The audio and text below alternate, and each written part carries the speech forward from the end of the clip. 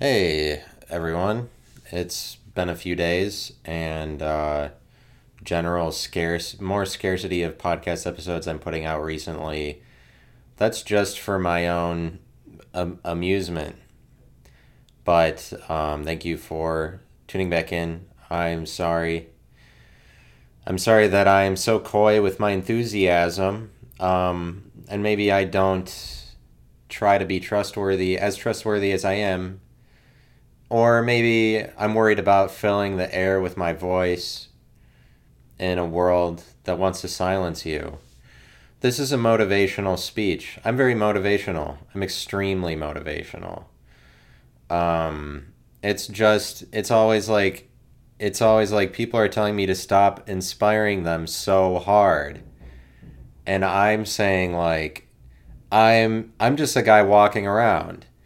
And it's just that then I come into contact with people and they're automatically so like, wow, what gives you that they can't get over it.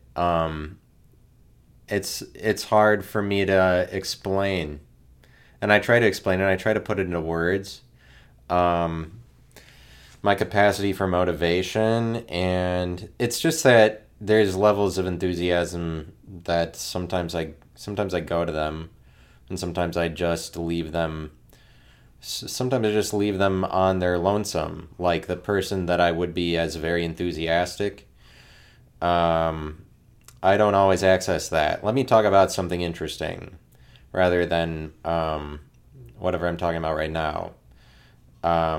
My dog is making noise in response to my enthusiasm. And I don't really understand dogs, and I don't understand my dog. And it's funny, I bring him to the dog park, and the squirrels make fun of him because he is too slow to catch them. Like, the dog park is big enough, and it has enough of the kind of trees that have squirrels in them. There's usually squirrels running around. There's usually like one that's just in the yard of the dog park when I get there, and then Ziggy will chase after it, and then it always gets away because these squirrels are, at this point, they're just positioning themselves to be far enough away from him that they can always run away. There's a lot of exits or they can escape up a tree. But Ziggy always gets really close but never catches them, and it's funny to see him fail um because he's not a very loyal dog, and I don't find that I'm very loyal to him as a result of him having zero loyalty. I'd say that most of the problem with that dog is that like I have feelings and emotions, but he has none of them, and that's just funny that that people act like dogs are so uh, emotional or something, or they have a high emotional capacity. I'm just watching a football game right now. I'm a little bit distracted. The squirrels are taunting him. I That wasn't the case like a couple months ago, but now it is evident they're actually like taunting him now. They're just kind of like they're hanging around. This one squirrel today was just kind of like they know that he's there, and then they escape just in time. It's weird. I didn't know that squirrels were that intelligent. I'm gonna maybe turn up the sensitivity on this microphone. Um, Yeah, my voice kind of carries, so it's possible that in other apartments around me that other people are hearing my voice that carries. And I went and did stand-up comedy, and that was fun. And then I've done that a few times over the last couple months, and then after that they had this other event at a different bar where they just ridicule you for going up on stage, and you're not even supposed to have any prepared material, but the crowd just roasts you. And I went to that and they roasted me, and that was fun, I'd say, because I'm kind of paranoid, and I think just in my regular life a lot of the time that everybody is making fun of me, and it's actually refreshing to go somewhere where they're making fun of you with the things that they'd be thinking in your head about you. Like, everybody should get that opportunity. I guess like yeah, I'd say that it was pretty fun. I don't know if that's like a good thing for your brain to do that a lot. Like, I don't know if that makes you better to go to a lot of roast events. That's the only one that I went to. I would tell you like, oh, they made fun of me by saying this, but that's against the point of me having a podcast. I'm just supposed to tell you good. I'm not gonna like brag about things that they made fun of me with that they came up with. It's not their podcast, so I'm not gonna go into it. But like I go up and on stage, I do stand up comedy. Like I'd be averse to just saying this is my whole routine on my podcast. I could do that, and it really wouldn't be a big deal. But let me tell you what I go up there and I start with. I go up there like the current routine that I'm doing. I'm like, you can still get an abortion for a baby that's 2 years old, right? What's that rule? Like 3:30, let it be. 4:30, get an abortion, or something. And then I'm like, oh wait, now I remember. You can't get one at 1, but you can still get one at 2, 7, and 16. And at that point, I usually forget what I'm supposed to say. Like last time I went up, and that was the next thing I was going to say, but I didn't say that joke. And I would have said like that it's a just in case clause, like just in case you have a 14-year-old that you're not sure about, you can still do the thing. Like, and that's the just in case clause, and it's important to trust the legal system, and the legal system is there for your protection. You really shouldn't, people shouldn't harbor a huge amount of distrust against the law because they have laws like that in place or something like that. I didn't say any of that. And then the next thing I said was like, I don't see a lot about abortions on social media. People don't post about it a lot. Like, no posts that are like, I seriously just aborted my fetus and then I made these cupcakes. And so I say things like that. It's kind of weird to re-deliver it here. I'm like, and then it's a picture of cupcakes. I don't see that post very often. And then I said, the generation that's being born now, after Generation Z, they're calling them Generation Alpha. I think that they should actually call them the Pfizer fetuses, just for fun. I don't know why. It's good to give character to a generation. So I'm not going to re-deliver the whole thing because you'd probably be like, yeah. I mean, I don't know what you'd be like, obviously. I think that it's bullshit when you try to I think that you don't know what other people think about you, and even like an audience of people that's making fun of me, I would have no idea what they'd come up with, and literally everything they said is not something that I would have been thinking. Like, they would say this to me to make fun of me. Some of it, like a small percentage of it was accurate, but really I kind of felt like I treated it like I would any event where I'm around people. I think I just made it so that they liked me, or I wanted to make them like me, so I just gave them a lot of credit. I'm like, oh yeah, that's right. I just gave the audience a lot of credit rather than act. Because what are you going to do? Act like you're insulted when you're at a roast event where the audience is roasting you? And then at the end of it, like, I was sort of drinking a lot through the evening, and at the end of them roasting me, I started to turn on the crowd, but like just for fun. I think I was just kidding with them. It's because they were telling me to get off the stage because I had been on the stage too long. And I think it's kind of like in the real world, if people were given the opportunity beyond filters to just talk to me, like they didn't have to go by rules, they would probably just be telling me to go places. They'd be like, now go over here, because I kind of have a tendency to loiter or not know when to leave. And so they were like telling me to get off the stage. And then I was like, oh, you guys are terrible at insulting me. Like, and now you're telling me to leave. This is a roast event, and like you don't have anything left to insult me with, so you have to get me off the stage. And basically, I have the microphone. I didn't really stay around for that long insulting them. I don't really know why I did that. Everyone was cool with it, because everybody there is pretty cool and like willing to have a good time and stuff like that. Like, I wasn't like actually mad. I just think it's funny in retrospect that I did that, because I realized the next day, like, oh, they were actually insulting you quite a bit. But at the time I thought that they weren't. But it's like, kind of with comments that are insulting. At least for me, I find it hard to ever be insulted like immediately. Like, there's nothing really surprising. There might be a couple things that like are insulting, and then you think about them later. But I realized the next day, like, oh, that wasn't necessarily true. They were insulting you pretty well. And yeah, I wonder how much if my neighbors hate me for having a loud voice or whatever. But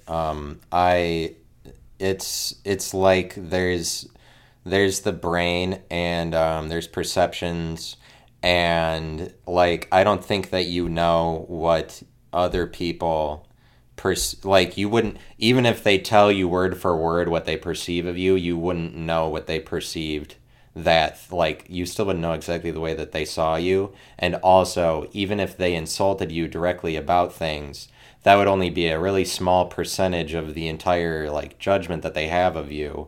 Like somebody's entire perception of you, they could only communicate like a really tiny percentage of it. And even like the best they can do is that, and most of the time they're not even communicating anything. I think that it's just a lot of harm for you to try to figure out what somebody else thinks of you. This echoes themes of things that I think about often, and I don't really get why people don't. At this point or into the future, I don't know why nobody has come up with thinking that they have to speak for different parts of their body, like with the introduction of these pronouns for he, him. And I was somewhere, and somebody was like, who I was getting to know, they were like, oh, what are your pronouns?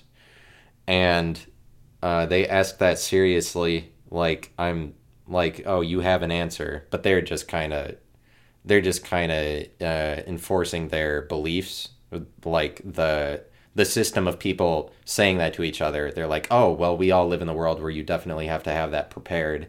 So what are your pronouns? That kind of thing. Like, is it like a little bit of a fuck you? But obviously that's the prerogative of people that believe that, because they are successful at spreading that. And I was like, he, him.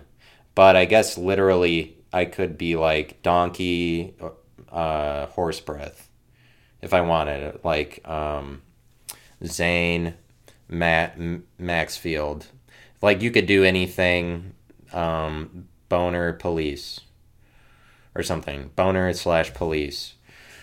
You could do anything, like, because you're basically inviting me into a joke. I could come up with any pronoun, but the thing is, like, I literally could do that based on the rules of the game that they're presenting, but nobody does that, and that's why those people win, is because people like me go along with it. Because ultimately, I'm not going to say something funny because I don't want to insult them, and so that's kind of what they use to their advantage, is the fact that people are not going to be confrontational enough, and they're just like they're not open enough or trust themselves enough that they're just going to say like, oh, you're an idiot for trying to make me say that.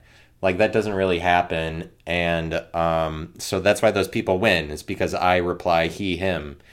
And, like, I don't know why people aren't talking about their brain. Like, me talking to you right now, it's a brain that's talking to you. It's not like all of me, because my stomach isn't able to speak to you. It's actually just a brain that comes up with all of the words. But that you look at me, and then it's like all of it comes from me or who I am, but you're seeing that as a collection of all of the organs, as if some of the other organs have a mouth to speak with.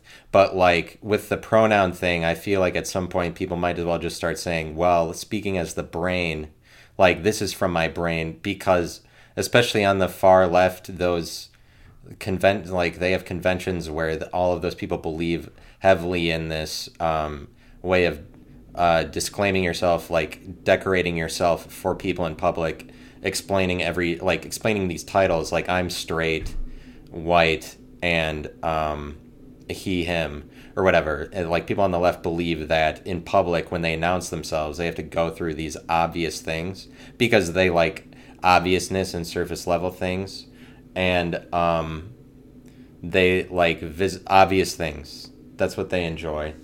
And so they're like, oh, let's go through the rigmarole of repeating obvious things that everybody already knows. This is just a way of them adding layers of filters to things to make communication more difficult, probably because they don't like communication. Like these are the people that are progressive, but in reality they're not being very progressive.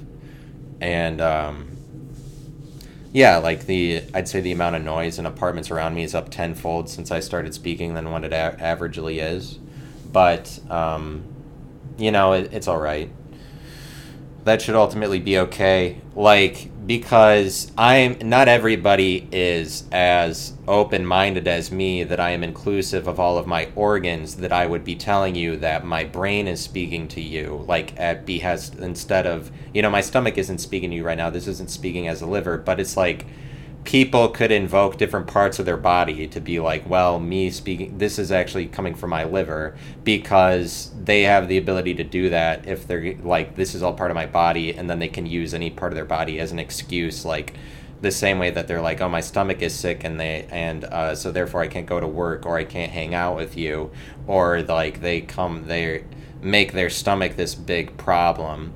I mean, and people do have stomach sickness, and like their stomach can be a big problem, but you can just make that a matter of words that you're saying if you wanted to, like, well, my stomach is speaking to me, because that's kind of what it's saying if your stomach is sick, and then that prevents you from going places, and that happens a lot, or you have migraines a lot, like different parts of your body, they kind of talk to you, like, if your stomach is sick a lot, then your stomach is trying to say something maybe to the rest of your body, or like needs attention.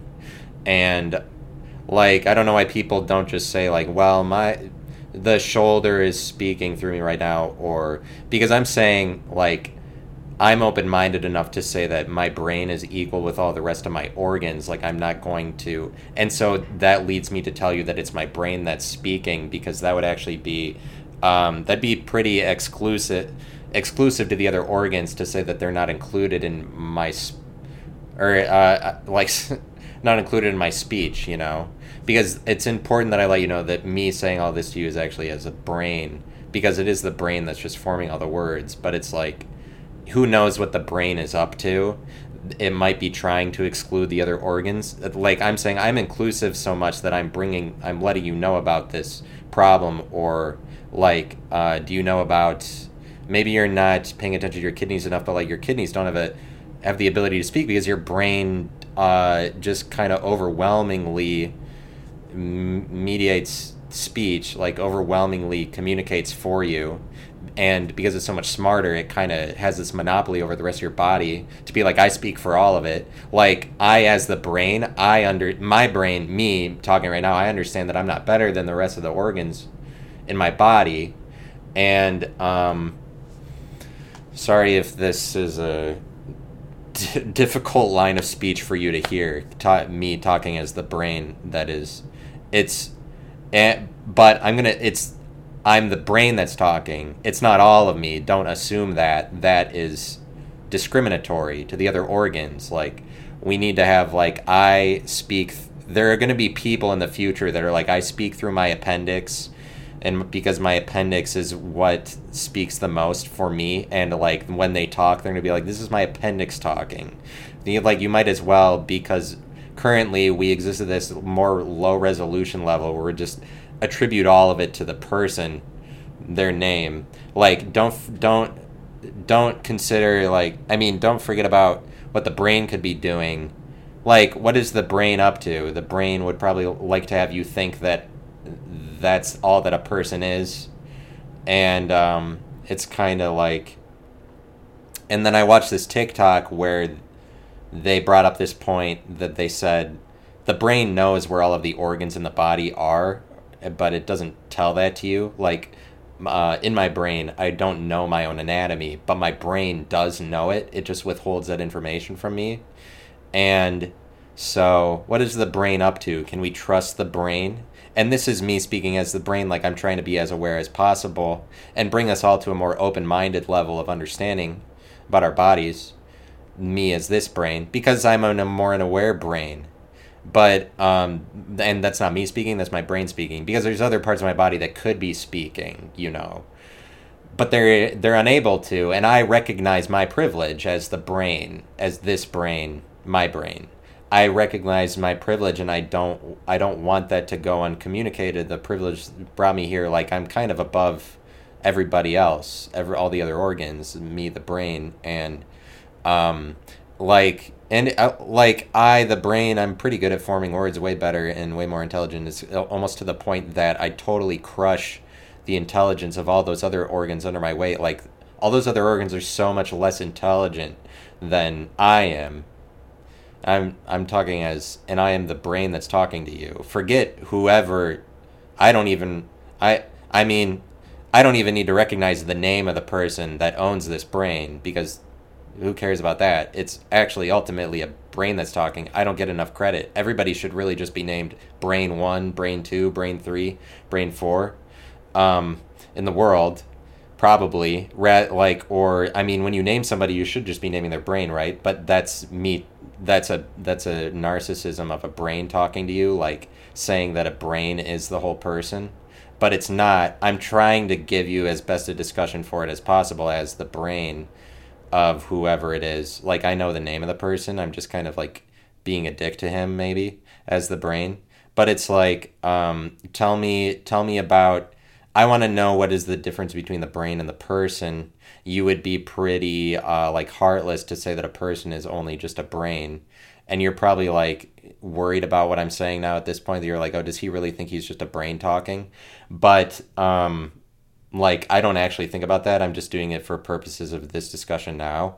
It's not something you'd want to go into, but you could go into it, because ultimately it's like, what's beyond the veil. Like, it's kind of like your face is like a mask, and beyond that there's actually a deeper level of perceiving it, which is that what's the brain talking. And if you're at that level, like, if you could go to the level of further saying what things come from which parts of the body, but now me making a point, not so much as the brain, but just as myself.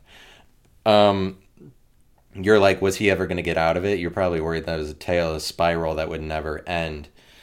The point I want to make more as myself right now is just that, like, I think that people don't recognize the conflation of the mental and the physical, but they don't recognize the conflation of a lot of polar opposites, kind of like I've mentioned in the past.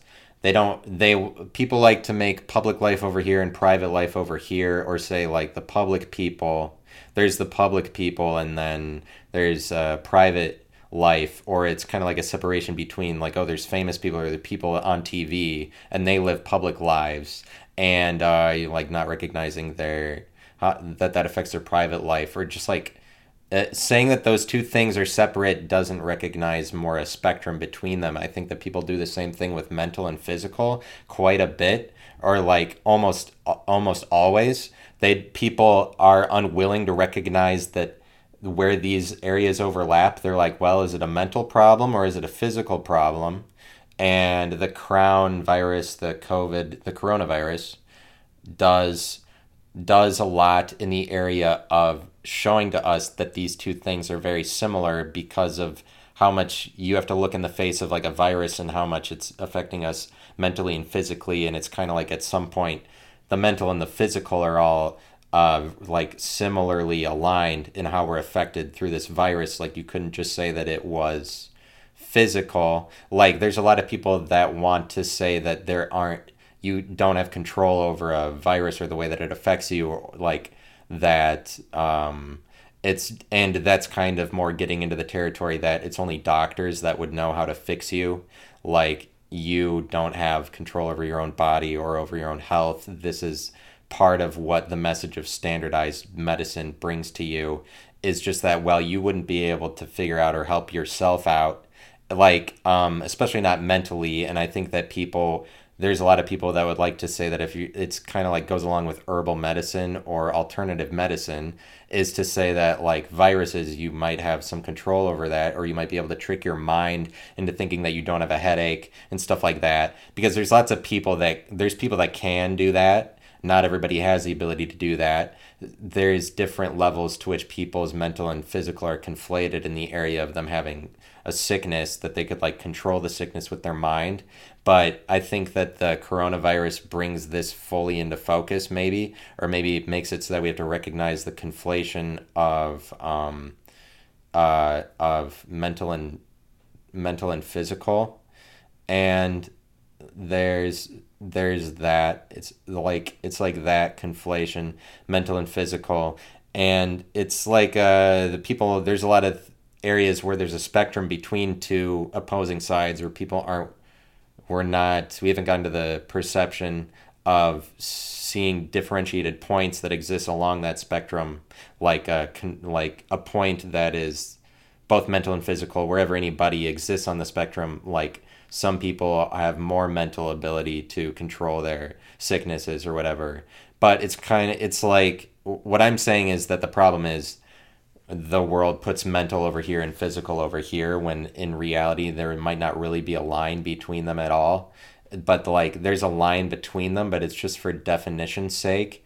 But it's because the world is pretty legal in its dealings, and legality kind of prevents you from recognizing that overlapping areas sometimes, like, because that makes it more complicated from a legal standpoint for the sake of property and possession. Like, people have an easier time saying mental is over here and physical is over here, because then when you go into that, those things overlap in certain areas, it's more difficult to, that's just more complicated. I mean, that's just a deeper level of perception. You're going to have to recognize greater levels of definition when you're like, there's all these points of reference that are both of those, rather than like, people like to say that there's mental illness, and mental illness is different from physical illness so much that you only refer to that as mental illness.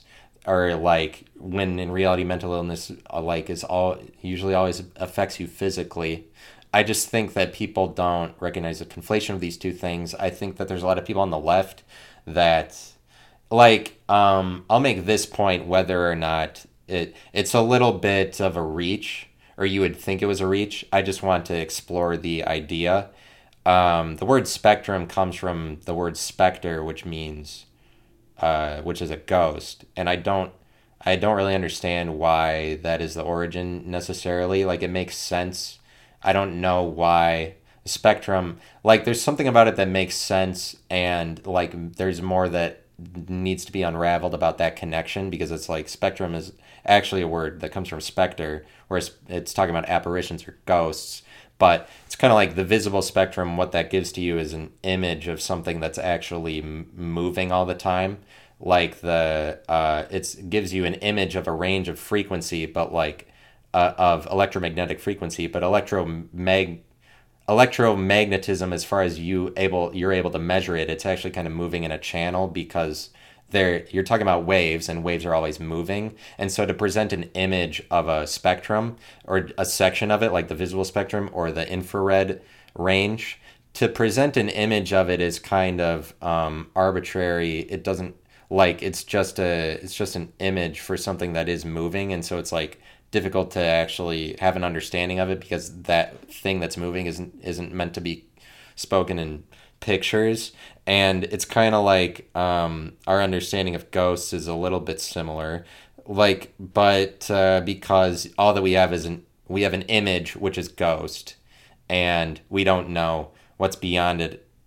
Like, and it's just that the more specifically you communicate these things, is like, the more you get differentiated, disintegrated images for things, is the more you can communicate it intelligently. But the way that I see it is that there's a lot of people on the left that like to, like, and it's not so much on the left. I think it's just there's a lot of CNN anchors that their position would be, if you believe in a ghost, you're an idiot, which for whatever reason it goes along with what they're saying, and they do bring that up, and that's their position on that. It's like, there's a lot of mainstream media anchors that for whatever reason they hate the paranormal, and they would like to have you, like, I feel like they would like to make the connection that if you're somebody who thinks you believe in alternative medicines, or like that you can control your health, that you're as stupid as somebody who believes in ghosts.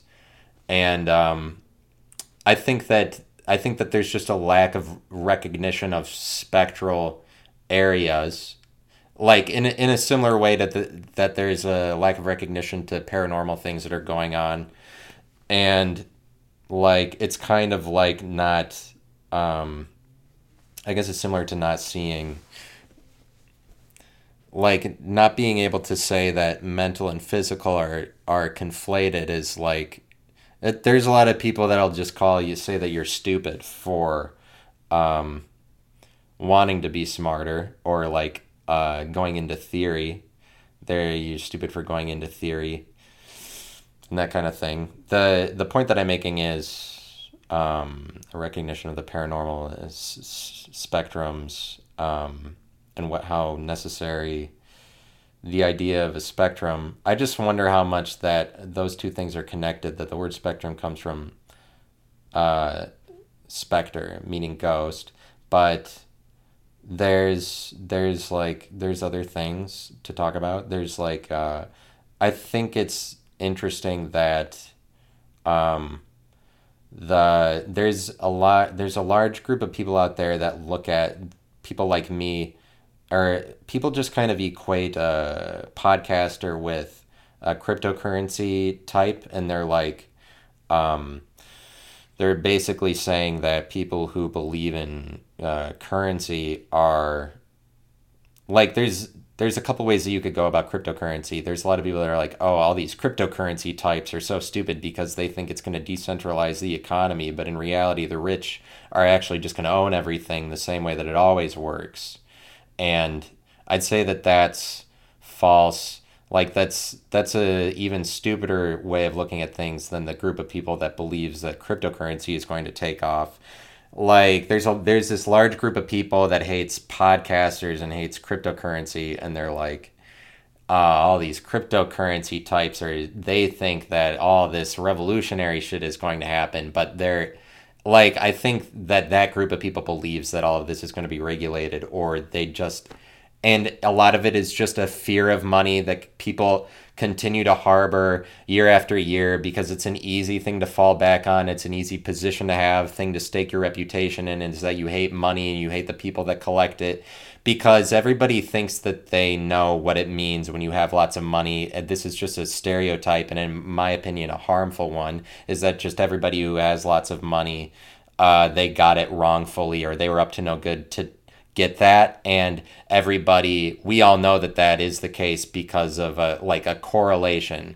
People think that they get to go off of a correlation like that, and it means that they're always right, when it's like, it's actually kind of unexplored to say that that correlation is always true. Like everybody who ends up with lots of money, they were doing that because they were trying to get tons of money the entire time, and we know that that's true because of like what it smells like or what it looks like. Is like, oh, when you have lots of money, that's usually the case that you're a terrible person, and people think that they get to operate off of this correlation no matter what when it comes to money. And it's just it's a superstition that people have toward money. It's kind of like a superstition that's being broken down now, and people are kind of articulating that when they say like, they have difficulty explaining why, like saying that cryptocurrency would work, because they want to live in a world where cryptocurrency doesn't take off ultimately, so that money can be more controlled for whatever reason.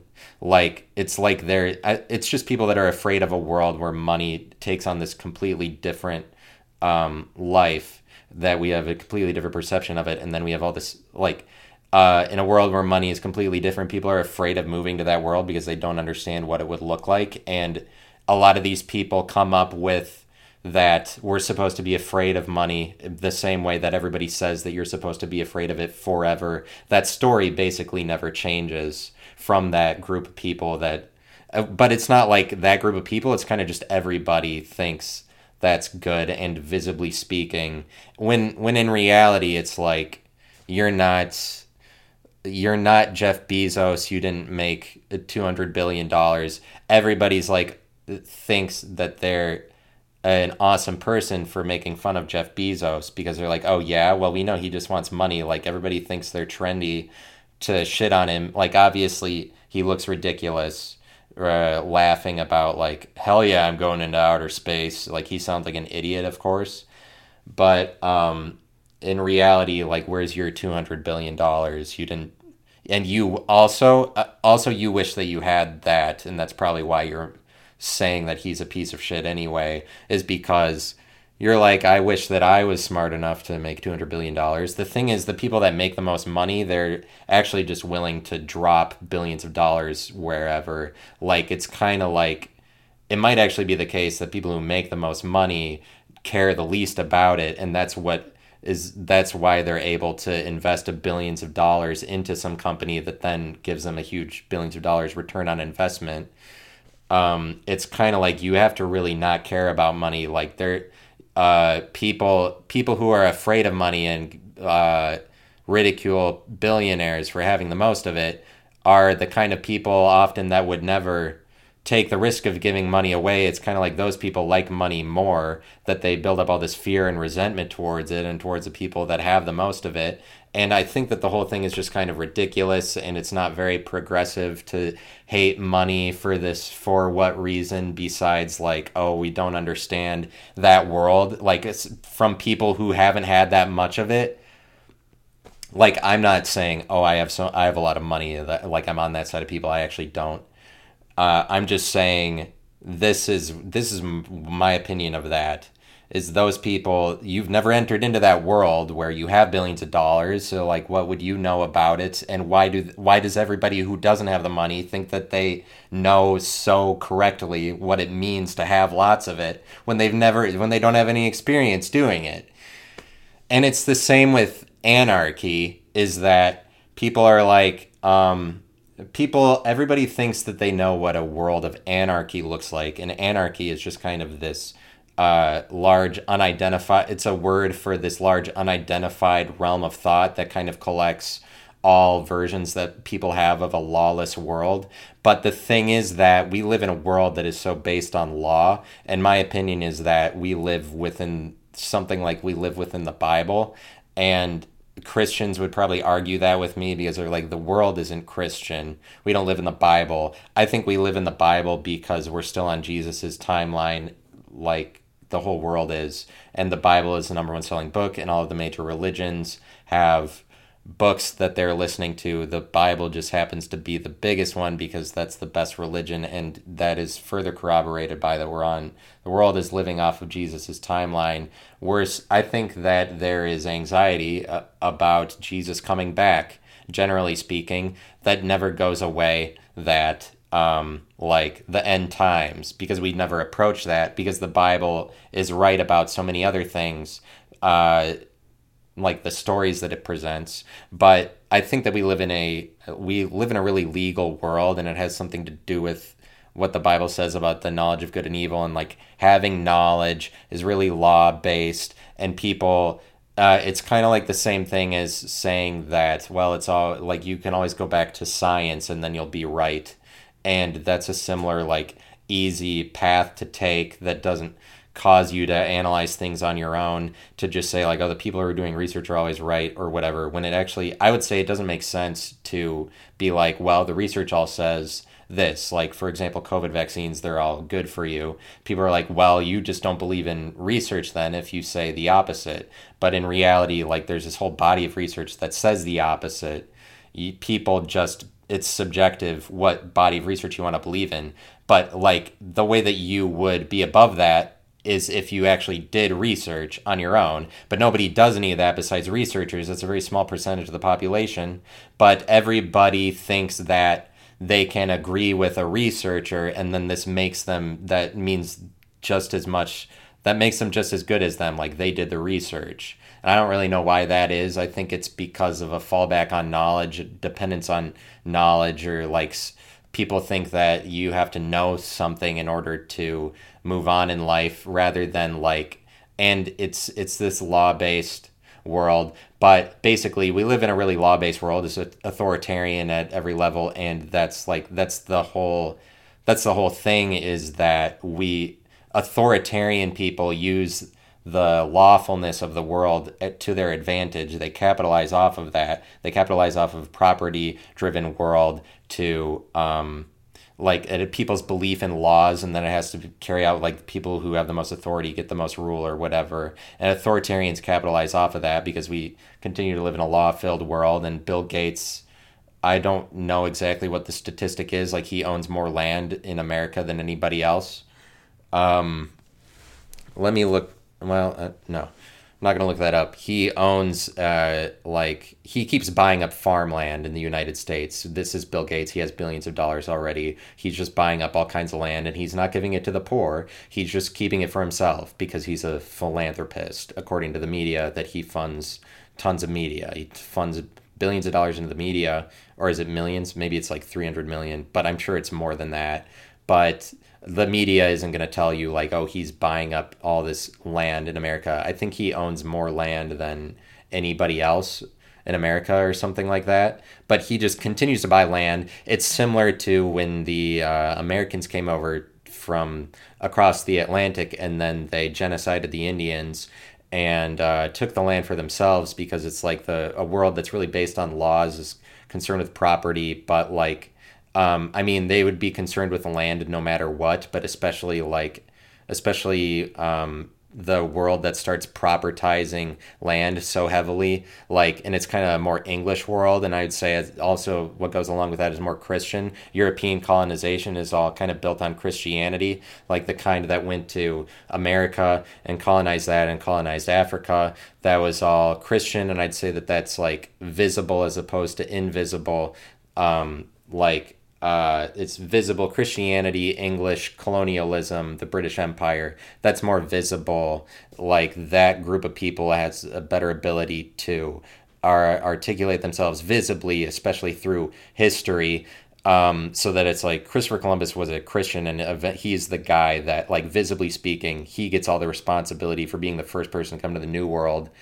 And but basically, you have this group of globalists that they're crazy enough that I would say it's something like they think that they are the new race. They're like the new they're the Aryan race, sort of like they're the best strain of humanity, I think, is what they've convinced themselves of. But they would be in the business of doing that if they're authoritarian over the entire world, or like they've risen to that level. They probably would get that in their head, the same way that any groups of people in the past always do that, warring empires. When one empire is more technologically advanced or whatever, they find it and they think that they deserve to go over and genocide other countries or whatever. I mean, just because they have technological advantages, and it's not even necessarily like, oh, they feel like they deserve it. They just end up doing that because they're like, well, we're more advanced, and like with America and English people colonizing it, the idea was manifest destiny. They're like, we're destined to take over this entire country because we deserve it, and it's an act of God, and like God, our God is better than the gods of these Indians, and so because of that, like we deserve to destroy them. But it's like kind of just an inherent thing that happens if you have a technological advantage, one culture versus another, or one cabal or one gang versus another. And I think what you have with Bill Gates and his friends is this group of people that think that they're like the greatest strain of humanity, and this like gives them the right, if they want to exterminate people or just take over all the land in America. Like, they might think in their heads like, we're just going to pave over America with our face or our emblem or whatever the fuck that they believe in, like anything that they want to call it. They might buy all of the land. Like, if they have the resources to do that, then it would turn out that they were something like a superior race or something. But what takes me aback is when I read The Great Reset, the booklet that Klaus Schwab made, where Klaus Schwab is the head of the leadership of the Great Reset and friends with Bill Gates, whatever, trying to bring about the world where everybody is on lockdown under COVID. Klaus Schwab is. And I read his booklet, and it's just filled with him promoting himself in really self-absorbed ways, as if he like just didn't have very many friends during the course of his life. Like, nobody ridiculed him. Like, that's somebody who really shouldn't have all that power and that nobody should listen to, is kind of how he came across in his book, is like somebody who thinks he's really intelligent. It's like surprising to me, because like in reading his book, I'm willing to consider like, oh, maybe they are the greatest or they're the smartest, but I think it's just they're a bunch of brats that got the most money. And then it's not like those people, like they're very intelligent in a law-based system where they're able to where they capitalize off of that things work with the law that way. But the point that I was making was everybody lives in this authoritarian world completely dependent on laws their entire life, and then but yet at the same time everybody thinks that they know what would happen if there were no laws, when they're like, and it's just like people are assuming that it always has to be law based. This is always the way that the world has to be ruled. um but nobody's been to a lawless world. They have no experience with one. But everybody in this area is allowed to say that they have the ability to predict the future, where in every other area, we don't believe people who say, oh, we absolutely know what the future will look like. But in this area with laws, because the world is so like dependent on laws, they're afraid of moving off of it. They're superstitious. Superstitious is a word for standing over things. People like to stand over their laws, and they like repetitive lifestyles enough that they don't want to graduate to a world where money just flows everywhere. And like maybe that would mean that people move around a lot more or something like that. Or like rather than stand over their lives and their positions of living the cities that they've lived in forever, like what if we live in a world where people moved around, it was accepted that people just moved all the time, rather than that the superstitious world we live in now cause everything kind of directs you towards staying in the same place. What if we graduated, and it's like I'm saying we graduated to a world that's more unidentified rather than identified, where unidentified is just chaos more so. And like I'm talking about something like anarchy, but the thing is, anarchy is just the word for lawlessness, and everybody's like, well, that's your trump card for saying like we couldn't be in a world where there aren't laws because it would result in anarchy, and you know what that means, when actually nobody knows what it means because nobody's been to a lawless world and they have no experience with one. And but these, like a lot of these same types of people are saying like it's only people who have the experience in the areas that are able to tell you anything about your life. But like we only know a world with laws, and everybody's like, we know what will happen in anarchy because people don't even know what anarchy is. But also, anarchy is kind of a term that people use for levels of society that are less standardized, like like you might refer to there's this group of people that they called the Sea Peoples in I think around the year like 1300 to 1200 BC. Like they're probably Sea Peoples all the time. But there's this particularly known group of Sea Peoples that they called these are the Sea People that were important around the year 1300 BC because they brought about the collapse of the Bronze Age, where the Bronze Age refers to the empires of like the Hittites and the Assyrians, and like the city of Babylon, which was owned by some other empire. But like those ones that are mentioned in the Bible, they all collapse at the same time, and historians are always trying to figure out what was the cause of it. And the main culprit that they come up with is like the Sea People raided all of their cities and started burning them. And so I don't know why Sea People were all of a sudden able to be successful at doing that. It's because the collapse of the Bronze Age was a result of a lot of different factors. Like the advent of iron, I guess, was a really big reason. Iron is better than bronze, but through the ages you always have some revolutionary innovation that's basically like the same thing as when they made cars for the first time, and then how much that revolutionizes the economy of an area, and it can really bring about the collapse of a civilization if like previous civilizations are built and identified off of their adherence to bronze, and then iron is like so much better. It took them longer to like mass produce iron or make it and then give it to everybody because iron melts at so much higher a temperature, and they hadn't come up with the technology to burn something at that high temperature. They just had bronze, and they burned tin, which makes bronze. Bronze is made of 90% copper and 10% tin, and tin melts at a really low temperature. So they were like, technologically speaking, the world was able to come up with bronze and use that as metal for war, or use it as metal for everything that they needed, much sooner than iron. And then they were able to melt iron, then this replaced bronze, and then like civilizations identified to it. But it's kind of like I was watching this video. There's this really great YouTube channel. It's called Fall of Civilizations. It's a great standard for civilizations material. Like, I've kind of been looking for one, and this one really does it. It's actually a podcast, but they put it on YouTube. And for some reason, I don't listen to any podcasts unless they're on YouTube. Like, I like to take in things visually. And so they just take their podcast episode and then put like images to it.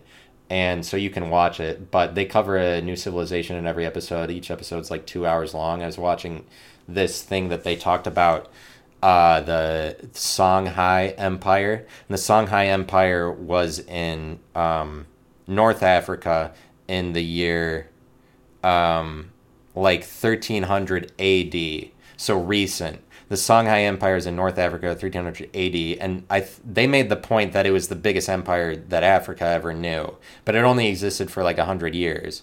But like the point that I want to make is like anarchy is kind of a word for peripheral levels of lawfulness that aren't a standardized law, but standardized law kind of goes more with religions already. Like when a religion, like especially when Islam was growing in around that time, like 1300 AD, it started to move into North Africa where the Songhai Empire was, and it really just standardized belief for everybody in that area. So it's like Islam comes along, and before Islam standardizes religion for everybody in North Africa is more tribal in their beliefs, and they have like their own witch doctors or like their own storytellers in their tribe, and all of that is more individualized and separated because it's more given over, even to the level of like each individual storyteller, each individual witch doctor has something to say, and they believe in their ability to say it. They believe in a greater level of individualism overall, like before standardized religion comes along. But it's like Islam came along in like 1300 or so. I hope that's, yeah, like 1200 maybe.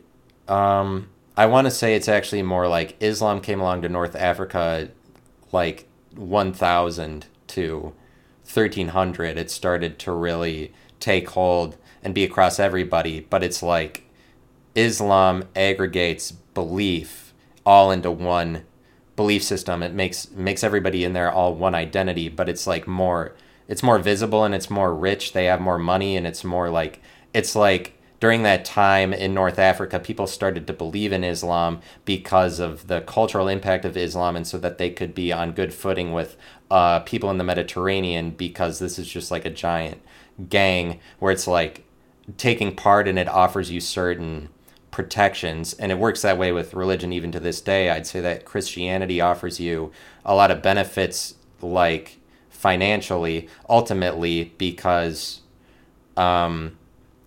like it has to do with visibility and money. Like if you take part in a Christian church, you maybe have a better foundation off of which to leave. Like individual people and families that unite themselves with a church, they may be fine, and like they're offered certain protections that it's like, I feel like I have a greater ability being a Christian growing up, that I might end up leaving the city or doing other things. Like there's privileges that come along with it, and that's because of the standardization of Christianity. But like Islam was doing this for people in North Africa, people all over the Mediterranean when it started to get bigger. But it's like in North Africa, they didn't have the camel for a long time, and then camel came along, and that was basically like Henry Ford making the Model T, and it revolutionized the economy in North Africa because it could transport the goods so much faster when they used the camel, and they didn't have the camel like in a widespread usage until the year like 1000 AD in North Africa. But it's from Arabia, and Arabia was already using it, but like Arabia exported the camel to North Africa, and along with that, they exported the culture of Islam, and then it just became this big trading. Like you had a lot of advantages to be friends with the people that you're trading with, and so like all of the countries and all the empires of North Africa started to believe in Islam, and it's kind of like a turning over to this richer, standardized giant religion that paved over everything, like standardized everything to one belief system. And what it does for everybody that believes in that system, it's like everybody being in the same gang. It's everybody's story becomes the same story, and it's like this historical thing where it monopolizes everybody under the same story or the same historical accounts, because you're all doing shit for the good of that story and like the historicity of your religion. Besides that, people are always doing things, even to this day, or for empires throughout history, kings of empires are always trying to position themselves well for how it looks historically speaking. And the saying is that you want to be on the right side of history, and that's just kind of bullshit, but it's like indicative of a world that is very given over to stories. But what people do when they take part in a mass religion, just like a standardized one, it's kind of like a corporatized one, as opposed to alternative religions, which would be represented by like witch doctors or tribes of people that they have their own storytellers, and they kind of have opposing beliefs just on that point, that one of the religions, Islam, is standardized, the other one is decentralized, and it's really like a centralized religion comes along, Islam, and then it paves over everything to the point that all of the kings of North Africa are like, oh, I believe in Islam. And famously, there's this king named Mansa Musa, who, and you might have heard of him, he is sort of well known. He's well known for doing a particular thing, which is that he went on a pilgrimage to Mecca, and in my opinion, this is just like, the epitome of visibility, is what he did. Because North Africa has a ton of gold in it, and that's like the Egyptians were capitalizing off of that when they were an empire, but there's still a ton of gold there now. And was a ton of gold, I think. There's a ton of gold in like the year 1000 to 1400, when these other there are these big African empires that rose up and were basically like empires in any other part of the world, like the Hittites or Assyrians or the Roman Empire. They were just as big, and they like sought to increase their power or whatever. These empires that rose up in North Africa, Ghana was the first one. Mali is like maybe the most well-known one, and then after Mali was the Songhai Empire. But Mansa Musa was a king of the Mali Empire before the Songhai Empire came along. Mansa Musa went on a pilgrimage to Mecca and took somewhere from $500 million to $1 billion worth of gold with him from where he started off in Mali, which is on like the west coast. It's close to the Atlantic Ocean. But he traveled across all of North Africa to get to Mecca, where he's making his pilgrimage for Islam, to show visibly to the rest of the world that he aligns himself with Islam, but also has so much money. And he stops in all of these towns along the way and gives them like tons of gold, and he travels with this giant entourage. Mansa Musa does. Like, it's really swag, it's really lit. What he does, it's really just like, he travels, he goes, he stops in these cities, and then he gives them a ton of gold, and then the economy of the cities that he gives all this gold to collapses, because the sudden influx of gold is something that they completely unprepared for. Like, it totally fucks with the price of gold. So he's like ruining the economies of these cities as he goes along this way. He travels with like 20,000 friends and a bunch of prostitutes and all this shit. Like, it's this big visible display. And like, everybody is still talking about it to this day, but like, it was completely legendary at the time. It's legendary enough that it lasts to this day, and people even think now that it's like so outlandish that he did it. But another point I wanted to make is just that Christopher Columbus being the resultant person that we attribute going to the New World, when it's like Vikings were doing that, but they're not. Vikings were going to the New World, but we don't say any of them are responsible for getting there, and it's because of something like, we see the Vikings or see peoples as existing in greater levels of lawlessness. They exist in the periphery. It's the same with like religions that believe in witch doctors and aren't standardized religions. They exist in this more imperceptible and invisible state of things, where because they're not part of a standardized giant visible religion, they're not given credit like historically. And like historically, we remember the Mansa Musas and the people that align themselves with Islam, and they are like better. They have better resources to give themselves a lot of credence with the historical records that were written, and a lot of historical records that are written about all kings of empires is actually just propaganda, is a point that a lot of historians and archaeologists are making now, is that like all of those records about the kings, most of them that they have are written by the empire and like during the time of the king itself, and they're just written to make the king look good in history. And then there's some people that don't conduct themselves very well, and so they are automatically remembered poorly, and this just kind of goes along with that. Standardized things are good, destandardized things are bad, but like this is kind of obvious. Just bad standards of conduct are remembered poorly, but it's kind of more like it doesn't make you a good person to be rich and align yourself with the most obvious and visible and popular things. It's kind of like you would be remembered poorly in the eyes of history just for being alternative or being independent, basically, in a lot of cases. And a lot of people that are independent are maybe just operating off of their own individualized like hatreds or emotions, and then that is reflected poorly because if you're too individual, you're not seen as positive by the greatest amount of people or whatever. But it's like Christopher Columbus is Christian, and coincidentally we attribute him as the guy who made it over here.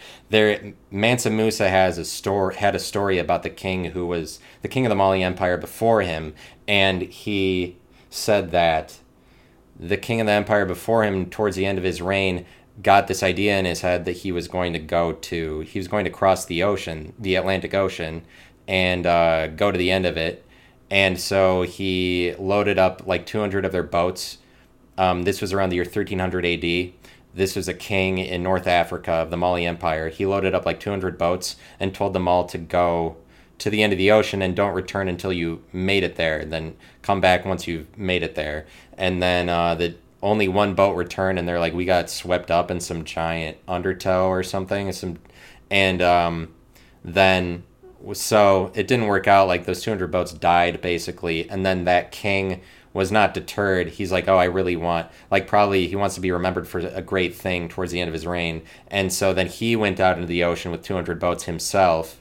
And the legend is, according to Mansa Musa could be lying because like he could be lying for a number of reasons, like to make himself look better. And he doesn't want to live in the shadow of a former king. So really what happened to this king is completely up to history. People don't know for sure of whether or not this legend is true at all. But this guy, he never returned, the king.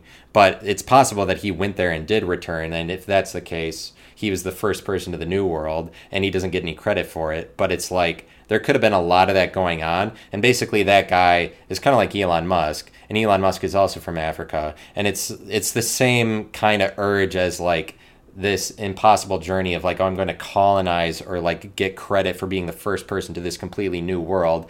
And all of a sudden this king, and maybe not all of a sudden, maybe it's something he was thinking about for a while, he realized like the greatness he could have if he was attributed that, like, oh, nobody's been to the other side of the ocean, which like that seems really plausible. But it's the same thing as like Elon Musk wants to cross this giant chasm to a completely new place that nobody's been given credit as being the first person there to do it yet. And it's like a similar thing. And like basically large expanses of space, it's a giant chasm, is it's like an ocean. And it's possible that in the same way like an ocean, you need to come up with technology where you ride waves to get there. Maybe that's the best way of doing it. Like I feel like maybe the best way of transporting ourselves over millions and millions of miles in space probably has something to do with understanding the way that waves work, right? And you would ride the waves the same way that they came up with technology at some point to ride the waves to go across the ocean to go over to the New World. It would probably involve waves, but it's like that guy, whether he made it to the New World, it doesn't matter because his empire and the historical records of it exist a lot more imperceptibly than and I don't know if he had aligned himself with Islam or not, but it's kind of like Christianity is the most visible one, and so it makes sense that a Christian is given responsibility for being the first person to make it to the New World. And all those other groups of people kind of exist imperceptibly, but it's like they don't get remembered in history, but you have a better chance of being remembered in history if you're part of one giant collective where it's like, oh, we have to honor and respect that perception or that tradition a lot more because so many people believed in it. It's kind of like that becomes history, even though there are so many different accounts of history. It works the same way with the media, where the media, all that they cover is history, because everything that they cover is shit that happened before. They call it news because they're lying to you. They can't call it the olds because that's not as attractive. They call it the news because that's more marketable and more eye-catching. What they present to you is old. Literally, media is always just covering, media is always covering history, but that there's people that are like, oh, I only believe in the mainstream media version of events. That's the same thing as a lot of people aligning themselves with one religion, that they're like, you make your story the same as everybody else in that religion when you do that, and it's kind of like for the sake of history. And like people are like, I have this view of history that the most people hold, and that is the view of history. It's kind of like not wanting to admit that independent perceptions are good or as possible as mainstream perceptions, but it's like a matter of honoring many different perceptions rather than just a few of them, or like honoring, but people just want to honor the most likely paths or the thing that the highest percentage of people believe in, that they're going to say that that is history, that is the story. And I guess I'd say I'm not in that group, or maybe I just like to consider all of the percentages, all of the outcomes, that it should be more about considering all of the different perceptions rather than, but that's kind of what perception is. That's what it rises to that level where it's like the perceptions that we end up with are the ones people believe the most. And the point that I'm making is that anarchy is often a term for the groups of people that exist imperceptibly through history, that it's like, oh, they exist kind of more in anarchy, but it's more just along with that they don't exist in this law-based way where Islam comes along and offers everybody a pretty stringent picture of laws for the society, and more religion is more law-based because of the strictness that they impose or that they give to people. Like they offer that religion like Islam that standardizes itself over billions of people is gives everybody the same set of rules, along with giving them the same story. What goes along with that, they have the same set of rules, and it's like stringency, greater adherence to laws exists when for when you're aligning yourself with standardization like that. And the point that I'm making is just, it's not like that doesn't exist. It's not like anarchy doesn't exist. It's not like lesser levels of adherence to law don't exist. They do. It's just a matter of saying, like, being open to more possibilities, maybe. So, like, I guess ultimately I'm arguing for anarchy or something, but I'm just saying nobody's been to a lawless world, so you don't get to tell me that you know what that looks like. That's ridiculous, isn't it? That somebody would say that. I don't know if you would say it. How dare you? How dare you come at me with that? And Mansa Musa was just like totally ahead of the game, and he just traveled with his entourage. It was just like completely popular. Like he really understood popularity and notoriety a lot to make this giant display. But people are always doing that, and I was trying to say before, those empires existed before Europe started to colonize Africa really heavily, and it's really sad because Europe came into Africa, and then they started the slave trade, and then just started to take away all of the people from these empires, and it's really like Africa had the potential to make over that next 600 years all kinds of different cultures and all kinds of different empires, but that ability was taken away from them because Europe came in and started just imposing their culture, made it so that empires like the Songhai couldn't rise up. But like, you just got to watch the Fall of Civilization Songhai Empire episode. It's like one of the greatest stories that I've ever heard. But I'd say that that's kind of I like that about civilizations. It's like so many people are involved that it's it's one of the greatest stories ever, the fall of any one civilization. But yeah. Thanks for listening, and I'll talk to you all later. Goodbye.